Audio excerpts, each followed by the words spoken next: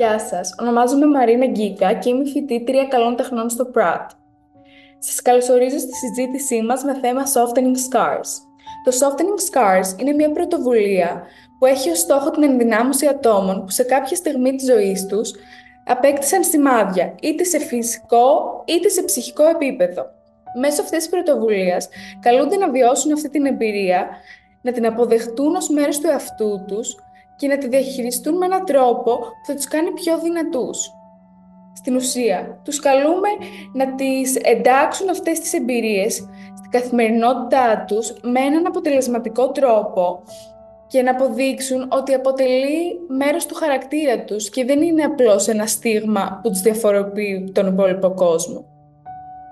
Επίσης, μέσω της πρωτοβουλίας συνειδητοποιήσαμε ότι η πλειοψηφία των ανθρώπων που πάσχουν από ψυχικά σημάδια είναι γυναίκες. Γι' αυτό θέλουμε το Softening Scars να είναι ένα δίκτυο ενδυνάμωσης για αυτές. Θέλουμε να μετατραπεί σε μια κοινή φωνή με την οποία θα μιλούν και θα μοιράζονται τις κοινές τους εμπειρίες, χωρίς να ντρέπονται, να φοβούνται ή να απογοητεύονται. Σήμερα έχουμε κοντά μας την Δ. Κalliopi Athanassiadi, χειρουργό θώρακος, διευθύντρια ΕΣΥ στο τμήμα χειρουργικής θώρακος του νοσοκομείου Ευαγγελισμός, και τον Δ.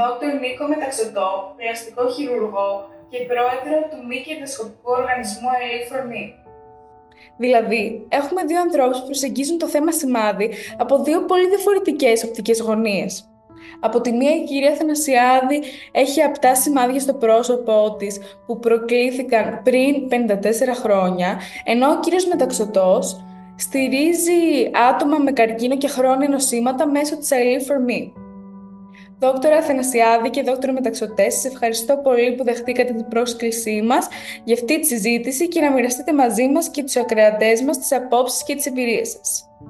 Ευχαριστούμε πολύ για την πρόσκληση. Είναι μεγάλη χαρά που είμαστε σήμερα εδώ και συγχαρητήρια για την εξαιρετική πρωτοβουλία που έχετε ξεκινήσει σχετικά με όλο αυτό το κομμάτι, το φάσμα της σουλής, είτε είναι σωματικής είτε ψυχικής. Ευχαριστώ και εγώ με τη σειρά μου, κύριε Γκίκα, για την πρόσκλησή σας. Την αποδεχτήκαμε με μεγάλη χαρά. Είναι προσωπική χαρά και τιμή να είμαι εδώ μαζί σας. Θα ήθελα σε πρώτη φάση, κατά κάποιο τρόπο, να αρχίσουμε με τον ορισμό της έννοιας σημάδι. Τι σημαίνει για εσάς ένα σημάδι? Πώς το αναγνωρίζετε και πώς το οριοθετείτε? Κυρία Αθανασιάδη, έχετε πρώτον τον λόγο. Τι είναι σημάδι? Σημάδι είναι κάτι το διαφορετικό που έχει ο καθένας μας. Θα μπορούσε να είναι ένα σημάδι γιατί γεννηθήκαμε έτσι, που έχουμε στο χέρι μας, που είναι ένα χαρακτηριστικό μας. Θα μπορούσε να είναι ένα σημάδι, κάτι το διαφορετικό, το οποίο αποκτήσαμε κατά τη διάρκεια της ζωής μας, γιατί πάθαμε κάποιο ατύχημα. Θα μπορούσε να είναι ένα σημάδι που το κάναμε εμείς οι ίδιοι στον εαυτό μας. Γιατί άμα πάρουμε έτσι και το τατουάζ είναι ένα σημάδι που επιλέξαμε να το κάνουμε στον εαυτό μας. Άρα σημάδι γενικώς είναι κάτι διαφορετικό από αυτό που ίσως κάποιοι άλλοι να μην αποδέχονται στην αισθητική μας. Κύριε Metaxote, εσείς τι πιστεύετε? Θα συμφωνήσω στο 100%, όχι στο 99%, στο 100% με την κυρία Αθανασιάδη. Ήταν εξαιρετική τοποθέτηση. Ήταν φανταστικό το παράδειγμα με το τατουάζ, άρα λοιπόν το σημάδι μπορεί να είναι και επιλογή μας. Θα σταθώ μόνο σε κάτι, στο σημείο που είμαι, στο σημείο σημάδι, όχι που γεννιόμαστε μαζί που το κάνουμε συνειδητά, αλλά στο σημάδι που δημιουργείται από έναν τραυματισμό, από ένα χειρουργείο πιθανότατα. Εκεί θέλω να πω λοιπόν ότι το σημάδι είναι απότοκος, είναι αυτό που προκύπτει από τη φυσιολογική διαδικασία της επούλωσης. Έτσι είμαστε φτιαγμένοι σαν άνθρωποι. Αν κοπούμε κάτι, θα κλείσει το δέρμα, για να κλείσει το δέρμα υπάρχει ένας μηχανισμός, ο οποίος στο τελικό θα είναι ένα σημάδι. Πιθανότατα μερικές φορές σκέφτομαι ότι μπορεί να είναι και ένα, αν θέλετε, σημείο αναφοράς και καμιά φορά αυτό το σημάδι να είναι κάτι που θα μας θυμίζει μια στιγμή που περάσαμε και ίσως το σημάδι αυτό μας δείχνει το πόσο σημαντικά είναι απλά πράγματα και πόσο σημαντική είναι η καθημερινότητα, το δεδομένο και να μας γυρίζει λίγο, αν θέλετε, και το μυαλό σε άλλες σκέψεις. Βέβαια, είναι ένας φυσιολογικός μηχανισμός, είναι απαραίτητος μηχανισμός, είναι η επούλωση. Ακόμα και σε ψυχικά σημάδια, χρειάζεται ένας μηχανισμός, ο χρόνος, να περάσει και αν θέλετε να το καταγράψει και αφού επουλωθεί το ψυχικό τραύμα θα αφήσει πάλι ένα σημάδι. Έτσι μπορεί να γίνουμε περισσότερο υγιεινείς και να προχωρήσουμε στη ζωή μας. Κυρία Αθανασιάδη, θα θέλετε να μας πείτε με συντομία λίγο την προσωπική σας εμπειρία με τα σημάδια? Πολύ ευχαρίστως. Το σίγουρο είναι ότι δεν θυμάμαι ακριβώς, αλλά αυτό που μπορώ να σας πω είναι ότι το ατύχημα έγινε ένα σχολικό αυτοκίνητο, πήρε φωτιά. Τι προσέφερε αυτό σε μένα? Σίγουρα σημάδια και εγκάβματα. Τι προσέφερε στους υπόλοιπους στην Ελλάδα? Συνοδός στα σχολικά. Μπορούμε να το δούμε και έτσι. Διότι τότε δεν υπήρχαν το 1970 συνοδοί στα σχολικά αυτοκίνητα, όπως είναι υποχρεωτικό. Μετά το ατύχημά μου, υποχρεώθηκε το κράτος, υποχρέωσε και τα ιδιωτικά και τα δημόσια σχολεία να έχουν συνοδό στα σχολικά. Εξαρτάται πώς το βλέπετε. Κύριε Μεταξωτέ, για το άτομο που αποκτά σημάδια από διάφορες αιτίες, έχει τη τάση να είναι η θεραπεία ή η απόκρυψη αυτών των ουλών. Εσείς τι πιστεύετε για αυτή τη διαδικασία? Εντάξει, θεωρώ ότι το πρώτο βήμα είναι σίγουρα η σωματική επούλωση. Θα πρέπει το τραύμα να κλείσει. Σε δεύτερο χρόνο, θεωρώ ότι είναι πολύ σημαντικό, αναλόγως της βαρύτητας πάντα μιλάμε, του τραύματος και της ουλής που μπορεί να αφήσει, πόσο αυτό απασχολεί έναν άνθρωπο ή πόσο γίνεται και το παράσιμό του. Μερικές φορές, μετά από ένα οικολογικό χειρουργείο, όσο περνάνε τα χρόνια, είναι παράσιμο. Είναι η νίκη μας. Είναι ο αγώνας που έχουμε δώσει, ότι τα καταφέραμε και προχωράμε. Άρα δεν είναι υποχρεωτικό να το κρύψουμε. Σίγουρα χρειάζεται μια υποστήριξη στη διάρκεια της ζωής μας, την ώρα που ίσως το αποκτήσουμε, αν χρειάζεται. Όταν γίνει κάτι και μας ενοχλήσει. Αλλά από εκεί και πέρα νομίζω ότι ο χρόνος είναι το καλύτερος τρόπος για να απαλύνει αυτά τα σημάδια. Μερικές φορές, θα σας πω και από την εμπειρία μου τόσο ως γιατρός και σε προσωπικό επίπεδο, μερικές φορές ήδη τα ξεχνάμε τα σημάδια. Είναι σαν να μην υπάρχουν πάνω μας. Όσο τα θυμόμαστε εμείς, τόσο τα θυμάται και τα βλέπει το απέναντί μας.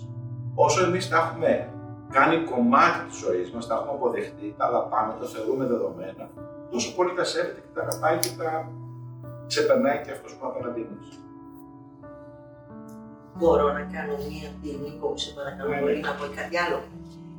Ότι την πρώτη φορά κάνει εντύπωση. Με τον άνθρωπο που δουλεύεις, δεν το συνεχίζεις να το βλέπεις. Οποιοδήποτε σημαίνει. Την πρώτη φορά κάνει μεγάλη εντύπωση. Αλλά μετά η συνήθεια βλέπεις κάτι τελείως διαφορετικό. Και αυτό θα πρέπει να το καταλάβει, να το καταλάβουν όλοι οι άνθρωποι. 100%. Είναι η πρώτη εικόνα, καριέρα για μένα. Όταν αρχίζεις και μιλάς, επικοινωνείς με τον άλλο άνθρωπο σε πραγματικό επίπεδο, θα ξεπερνάς. Είναι το ίδιο με την ομορφιά, οτιδήποτε. Πολλές φορές βλέπουμε τελείως ετερόνυμα άτομα και έρχονται. Και απορούμε. Μα δεν είναι το πρώτο δευτερόλεπτο. Το πρώτο δευτερόλεπτο πιθανώς να είναι η στιγμή που μπορεί να σου δώσει την ευκαιρία να μιλήσεις με έναν άνθρωπο, να τον γνωρίσεις, να την γνωρίσεις και ούτω καθεξής. Το μετά είναι η ουσία. Η επικοινωνία που έχει ψυχική, πνευματική και εκεί πια χάνεται όλη η εικόνα. Έχοντας βέβαια περάσει από τη διαδικασία της ιατρικής αντιμετώπισης, κυρία Αθανασιάδη, εσείς πώς και αποφασίσατε να μην προσφύγετε σε επαναρθρωτικές επεμβάσεις? Το ένα νομίζω είναι περισσότερο ο φόβος. Δηλαδή, εγώ το έπαθα πάρα πολύ μικρή. Άρα, έχω συνηθίσει τον εαυτό μου έτσι και φοβάμαι να αλλάξω. Αυτός είναι ο πρώτος λόγος. Ο δεύτερος λόγος είναι ότι δεν βρήκα ποτέ το λόγο, στην κυριολεξία, να χάσω τόσο χρόνο από τη ζωή μου, τη στιγμή ότι μπορώ να κάνω πολλά άλλα πράγματα και να αφιερωθώ σε επανεπεμβάσεις και επανεπεμβάσεις, έτσι ώστε αισθητικής, πλαστικής, χειρουργικής, έτσι ώστε να φαίνομαι διαφορετική. Αν κάποιος δει μία φωτογραφία μου μικρή, βλέπει το ίδιο βλέμμα, βλέπει τα ίδια χείλια ακριβώς.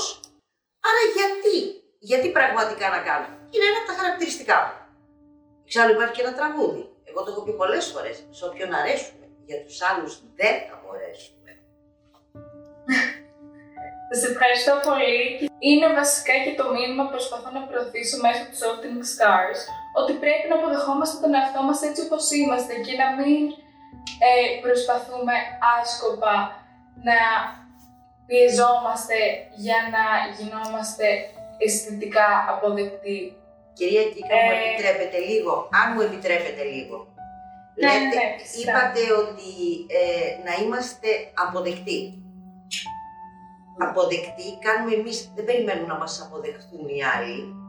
Εμείς κάνουμε ακόμα με την είσοδό μας, με την ύπαρξή μας, με τη δουλειά μας κάπου, αναγκάζουμε τους άλλους να μας αποδεχτούν. Αυτή η λογική, ίσως των σημερινών στερεοτύπων της γυναίκας, που έχει περάσει πάρα πολύ στον κόσμο, με τα μέσα μαζικής ενημέρωσης, με τις διαφημίσεις, με όλα αυτά, είναι ότι να είμαστε αποδεκτοί. Εμείς κάνουμε την παρουσία μας αισθητή, άρα αναγκάζουμε τους υπόλοιπους να μας αποδεχτούν. Είναι κάτι που 100% το βλέπουμε. Όπως είπα και νωρίτερα, ο χρόνος είναι ο μεγαλύτερος σύμμαχος. Πολλές φορές η ψυχολογική υποστήριξη, τόσο σε επίπεδο ψυχανάλυσης, ψυχιατρικής υποστήριξης, για πολύ πιο δύσκολα περιστατικά, γιατί μην ξεχνάτε ότι δεν είναι μόνο μια πληρουλή, ένα κόψιμο από ένα σημάδι. Υπάρχουν άνθρωποι που έχουν τραυματίες που είναι σε όλο τους το σώμα, υπάρχουν άνθρωποι που έχει αλλάξει η ζωή τους φυσικά από τα σημάδια, από τις σουλές που μπορεί να υπάρχουν. Άρα λοιπόν νομίζω ότι σταδιακά, εφόσον τους βοηθήσουμε να το αποδεχθούν πρώτα οι ίδιοι, στη συνέχεια το περιβάλλον θα το αποδεχτεί. Και να σας πω κάτι, αν κάποιος βρεθεί σε ένα περιβάλλον που με κανένα τρόπο δεν μπορεί να το βρει, σημαίνει ότι δεν ταιριάζει ο άνθρωπος στο περιβάλλον. Καμιά φορά πρέπει να αλλάζουμε και εμείς το περιβάλλον και να μην περιμένουμε το περιβάλλον να μας αποδεχτεί, αλλά και εμείς να αποδεχόμεθα τους ανθρώπους που βρίσκονται γύρω μας. Χαίρομαι πολύ που λέτε με καλύτερο τρόπο το ίδιο μήνυμα. Κυρία Αθανασιάδη, ήταν αυτή η τόσο έντονη παιδική σας εμπειρία ένας από τους λόγους που επιλέξατε την ιατρική σας επάγγελμα, ασχέτως της ειδικότητας? Όχι, καθόλου. Νομίζω ότι όλες οι κόρες, κατά κάποιο τρόπο, είμαστε ερωτευμένες με τον πατέρα μας. Οπότε ο πατέρας μου ήταν θωρακοχειρουργός και αποφάσισα να κάνω ιατρική. Οφείλω να ομολογήσω ότι σκέφτηκα για ένα 24ωρο μου πέρασε, έτσι από το μυαλό, να κάνω πλαστική χειρουργική. Αλλά τότε αποφάσισα ότι δεν θα πουλήσω, γιατί δεν θα μπορούσα να διαχειριστώ τους ασθενείς μου.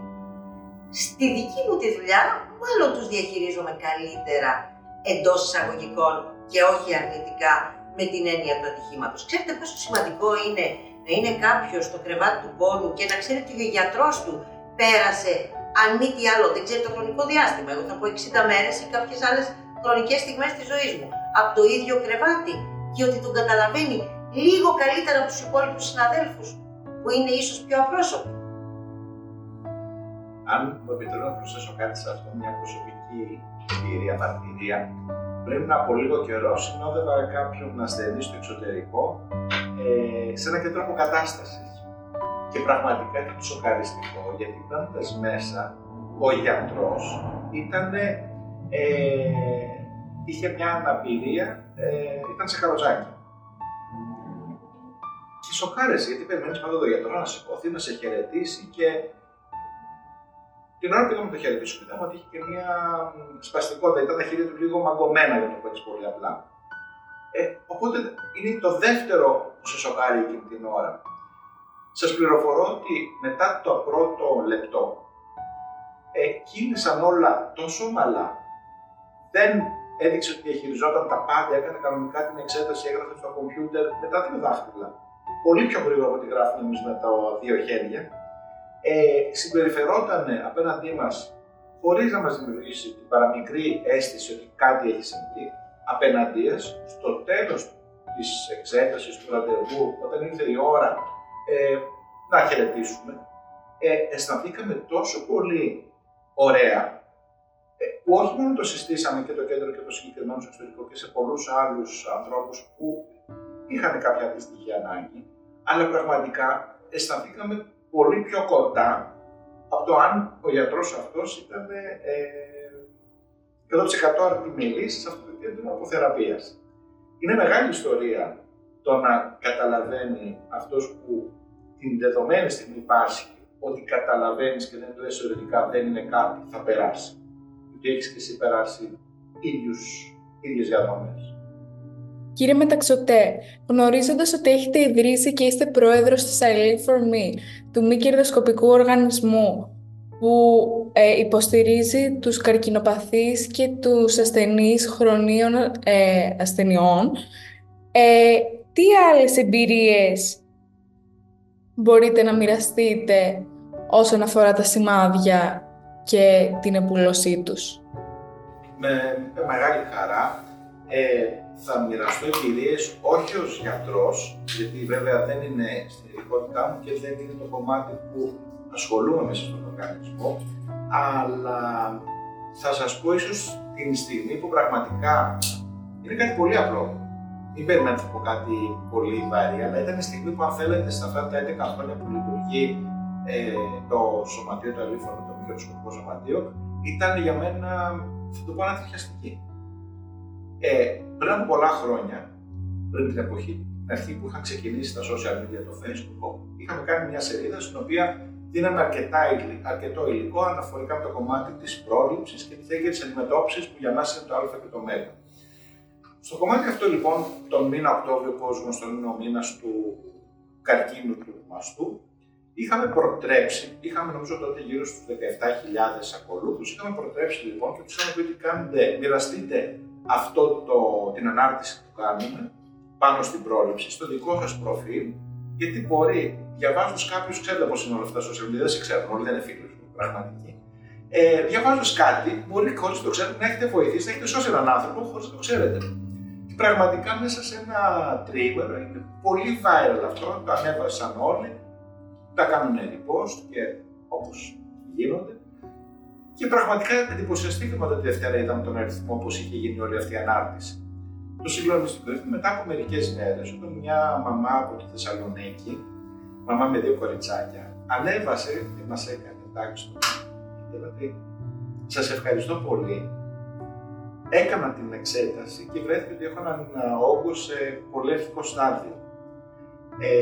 Και σας ευχαριστώ εκ μέρους των παιδιών μου που θα συνεχίσουν να έχουν τη μητέρα τους για τα επόμενα χρόνια. Για μένα ήταν η πιο συγκλονιστική στιγμή, ήταν ένα πολύ απλό μήνυμα, αλλά νομίζω ότι έχω και για αυτή τη μια γυναίκα, άξιζε όλο το έργο και από όλους αυτούς τους ανθρώπους, γιατί πολλοί άνθρωποι στον οργανισμό, και μόνο για αυτή τη γυναίκα άξιζε όλη αυτή τη δουλειά που έχει γίνει. Κυρία Αθανασιάδη, με την επέτειο του ατυχήματός σας που γιορτάσατε πριν λίγες μόλις μέρες, ποιο μήνυμα προσπαθείτε να περάσετε? Το ένα θα μπορεί να το πει κανείς έπαρση. Γιατί ξεκινάω την ανάρτηση, είμαι μοναδική. Βέβαια που το πιστεύω, ότι ο καθένας μας είναι μοναδικός. Στον τομέα του, στη ζωή του, στην επαγγελματικότητά του, σε όποιο είναι διαφορετικός από τους άλλους. Οπότε το μήνυμα το ένα είναι ότι πρέπει να αποδεχτούμε απλά ότι είμαστε διαφορετικοί. Δεν μπορεί η κυρία Γκίκα να είναι ίδια με μένα ή εγώ με την κυρία Γκίκα. Μπορεί να είμαστε και οι δύο γυναίκες, η μία νεότερη, έχουμε διαφορετικά χαρακτηριστικά. Οι άλλοι πολύ μεγαλύτεροι, μπορεί να έχουμε σπουδάσει και να κάνουμε το ίδιο επάγγελμα και πάλι όμως έχουμε ένα διαφορετικό χαρακτήρα. Άρα ο καθένας μας είναι διαφορετικός. Άρα και μοναδικός. Αυτό μπορούμε να το χρησιμοποιήσουμε. Μπορούμε πρώτον να μας δώσει, αν το χωνέψουμε καλά, να μας κάνει να έχουμε αυτοπεποίθηση, να μπορούμε αυτό που λέγαμε στην αρχή, χρησιμοποιώντας τα χαρακτηριστικά μας, όποια και αν είναι αυτά, μπαίνοντας σε μία αίθουσα, να είμαστε το κέντρο της συζήτησης. Γιατί να μην το αποδεχτούμε έτσι, το σημάδι που λέγαμε στην αρχή, κυρία Γκίκα, το κέντρο της συζήτησης. Γιατί πρώτον μας βλέπουν, δεύτερον για τη μοναδικότητά μας αυτή μας αναγνωρίζουν, δεν πρόκειται να μας ξεχάσουν. Γιατί να μην το δούμε από την άλλη πλευρά. Εγώ πιστεύω στη μοναδικότητα, πιστεύω στη μοναδικότητα κάθε ανθρώπου. Απλά θεωρώ ότι πάλι θα έχω πει πολλές φορές για τα στερεότυπα, έχω κάνει πολλές ομιλίες κυρίως για τα στερεότυπα ανδρών γυναικών.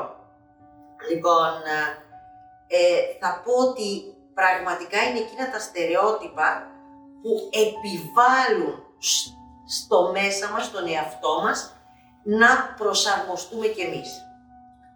Λίγο θα πρέπει να ξεφύγουμε. Λίγο θα πούμε ότι ο καθένας έχει τη δική του προσωπικότητα.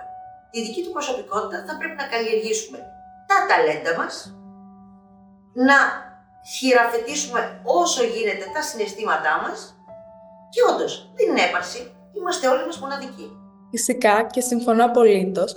Και σας ευχαριστώ πολύ, κύριε Αθανασιάδη, που μοιραστήκατε την προσωπική σας εμπειρία και δίνετε κουράγιο και σε μένα, αλλά και στους ακροατές μας, να ζήσουμε και να είμαστε αυθεντικοί και πραγματικοί και μοναδικοί μας σε αυτή. Και κάπως έτσι μπορούμε να καταλήξουμε ότι δεν υπάρχει λάθος στη σωστή αντιμετώπιση των σημαδιών μας και ότι εν τέλει είναι μια πολύ προσωπική εμπειρία και πρέπει ο καθένας να επεξεργαστεί με τον εαυτό του, να κάνει δουλειά και να δημιουργήσει έναν δικό του τρόπο που θα του δώσει δύναμη να τα έχει καλά μαζί του και να είναι χαρούμενος στην καθημερινότητά του. Ακούσαμε από τους καλεσμένους μας διάφορες οπτικές γωνίες και μοιράστηκαν μαζί μας τις προσωπικές και επαγγελματικές τους εμπειρίες. Σας ευχαριστούμε πάρα πολύ, Δόκτωρα Αθανασιάδη και Δόκτωρα Μεταξωτέ, για τη συζήτηση. Ελπίζω να σας ξαναέχω κοντά μας στις δράσεις πρωτοβουλίας Softening Scars.